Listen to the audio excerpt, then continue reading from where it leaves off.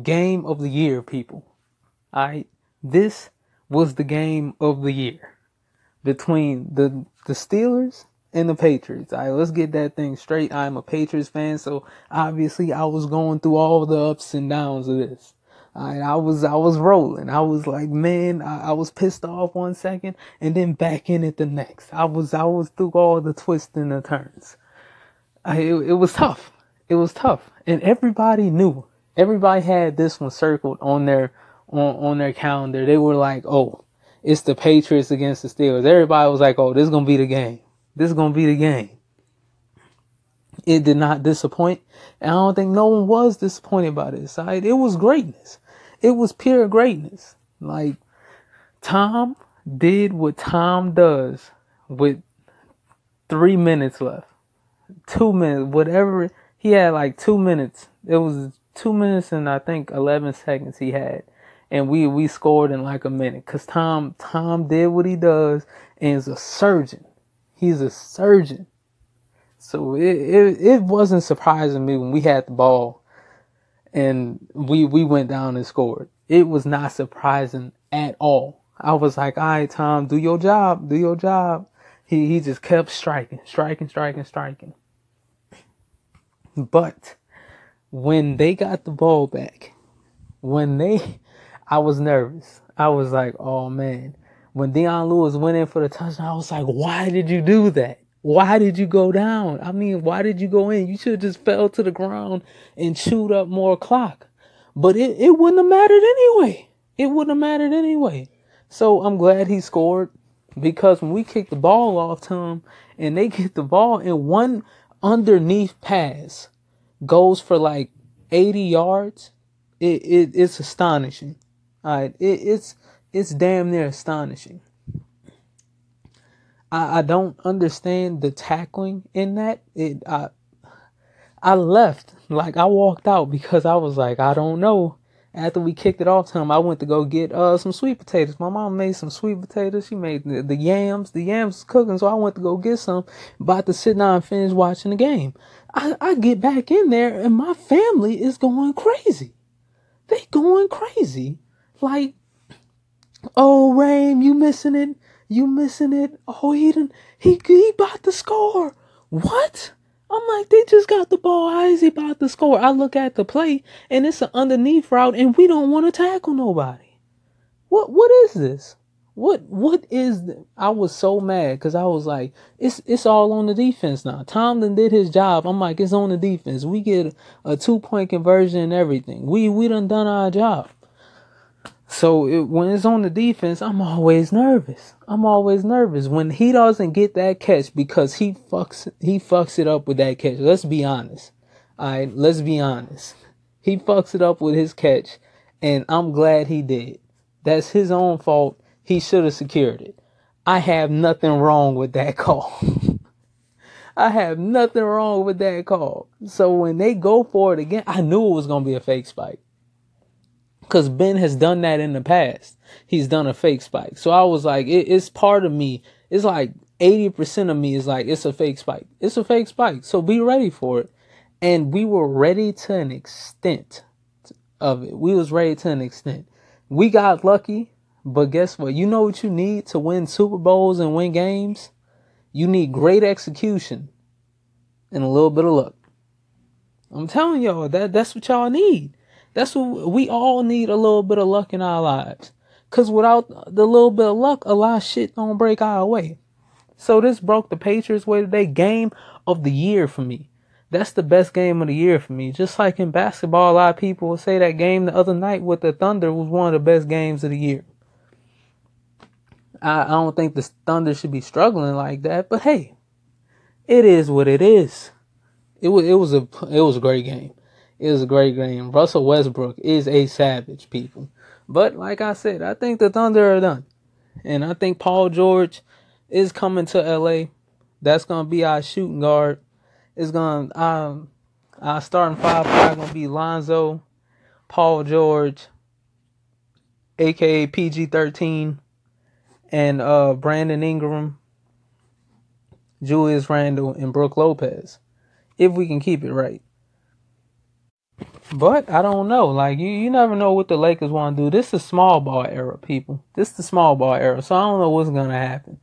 Like Julius Randle could end up playing center and bring out Kyle Kuzma at power forward. It's so many things that can happen these days because back then you needed a center. Like if you go up against Shaq and you ain't got a center, yeah, Shaq's going 40. He's going 40 on your little ass. And it's not a damn thing you can do to stop him. He did it against great centers. So what's to stop it if you got 6'8", 6'9" person playing center? Shaq gonna look at you and he gonna be like, this is gonna be a great day. But today, it's about floor spacing and it's about threes. So let's get it in. But if I'm going back to the Patriots game, because I am elated, people. I am elated. Elated. Yeah, I got so mad. I was so angry. I'm glad it wasn't a video camera in front of my face then, because I would have been, y'all would have saw the instant gray of my hair. It would have been crazy.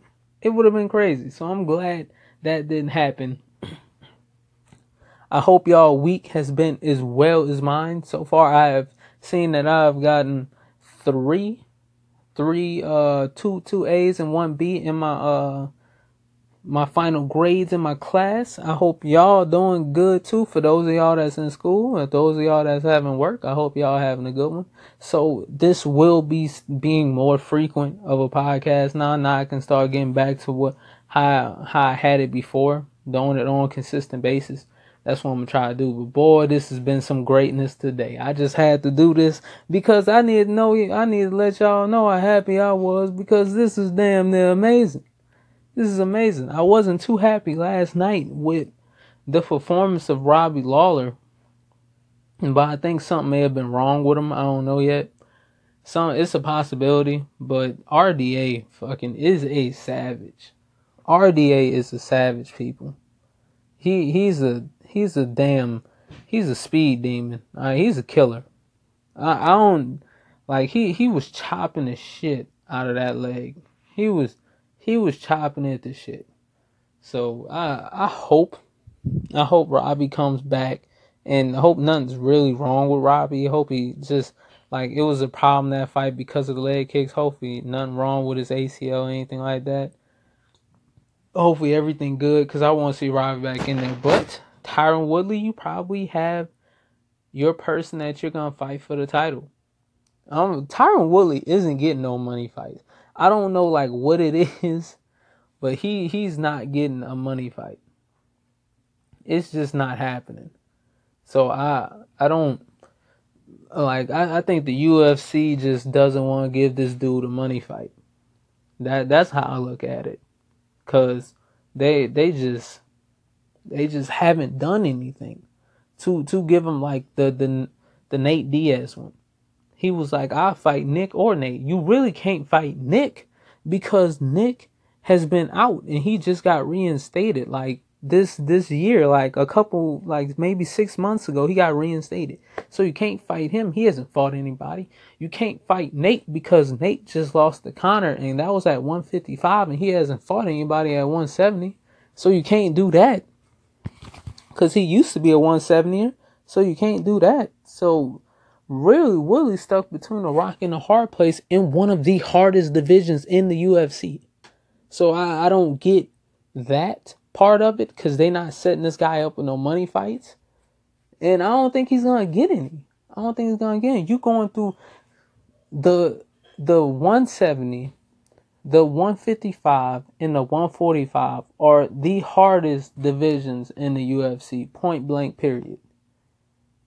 Those are the hardest divisions in the UFC. Those guys are killers. There are no easy fights in those divisions. It's no, let me take a break off. No, it's like, fuck. Every time you answer the phone, it's fuck.